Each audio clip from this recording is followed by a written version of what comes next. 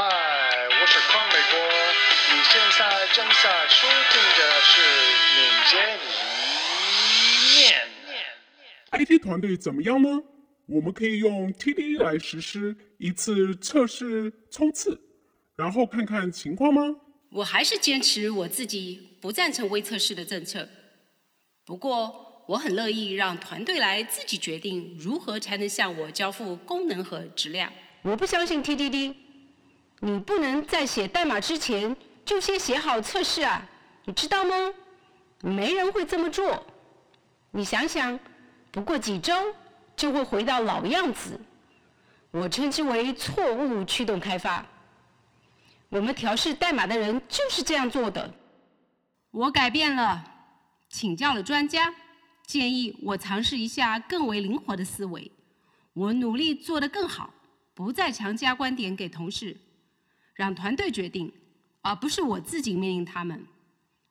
一首叫 Kumbiyah 的歌，我们都开始唱唱好吗？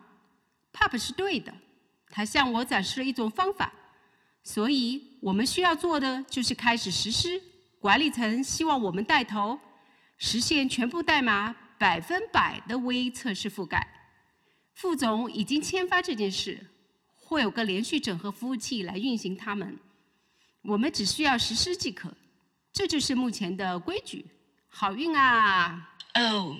灵活思维持续不到5分钟。你认为那是个新纪录吗？这不会发生的。我们不会真的那么做吧？那是质量控制的事情啊。我不知道。Vanilla Pop 之前的工作很出色。你看过这些测试没？没有那是 Pop 的东西呢。我觉得有点眉目了，我支持。谢谢。这是一个小的，也是新的单页映示。代码狗也在做 TDD。按我的估计，下周我们可实现100%覆盖。我们努力前进吧，伙计们。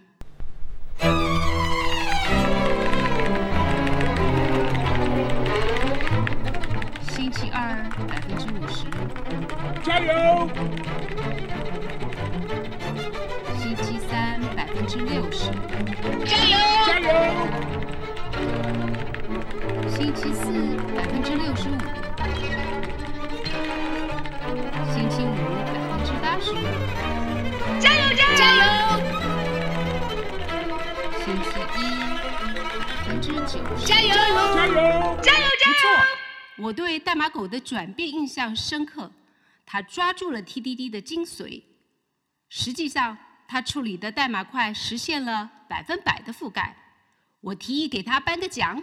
哇，谢谢，干得好！很自豪能认识你。对开发者来说很不错了。他真的这样做到了。这是什么情况？我这样滑动屏幕，为什么什么都看不到呢？我知道这是什么情况，我会调试并修复的。很奇怪，他的代码是100%覆盖的，却似乎是有错误一样。也许是个整合的问题。我审阅了他的代码，并建议他在视图层停止调用 I.O。不大量使用虚构的对象，就没法进行微测试。代码狗在哪里？我希望他能适当重构一下代码。他的代码过于占用网络宽带了。他正在处理一些 Horst 发现的情况。什么？不可能吧？他的代码有100%的覆盖。看看这些漂亮的代码覆盖报告。是的，真是个奇迹 Junior。你能向大家展示下他的微测试吗？好啊。天哪！图灵的魂魄都会为此震惊的。你看看 Pop， 他不是一个像你这样有个性的开发者。你会认为他的50个微测试什么测试也没做吗？我没有理由不这么想。这些测试是假的。这人真不可思议，他只是假装在 TDD。我现在要说的有点疯狂哦。天哪，他居然这样做了，真是疯狂，搞砸了。天哪，糟糕极了。代码覆盖是分析了了解团队的代码自动化进展的好方法，但是如果推进得过快，或是用政策来强制实施，就容易得到虚假的结果。代码覆盖测试工具能让我们了解测试运行的时候哪些代码被执行，但并不能告诉我们自动化的测试是否在起作用。设想一个针对2个数值求和的函数，如果测量代码覆盖时函数被执行，那么就会有100%的覆盖。但是代码全覆盖并不意味着函数会返回1+1等于2这样的结果。结对编程或者审阅测试代码可以避免造假。如果你要审阅代码，那么检查微测试代码比检查产品代码更重要。微测试规则体现了开发者的意图。如果微测试质量足够好，那么我们可以相信能通过测试的产品代码也是高质量的代码。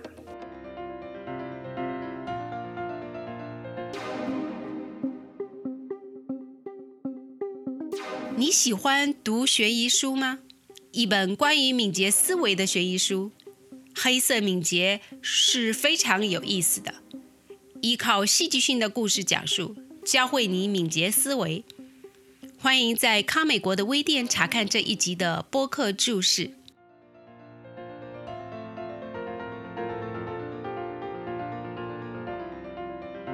下一集 TDD 和 Stack Overflow 的专家开发者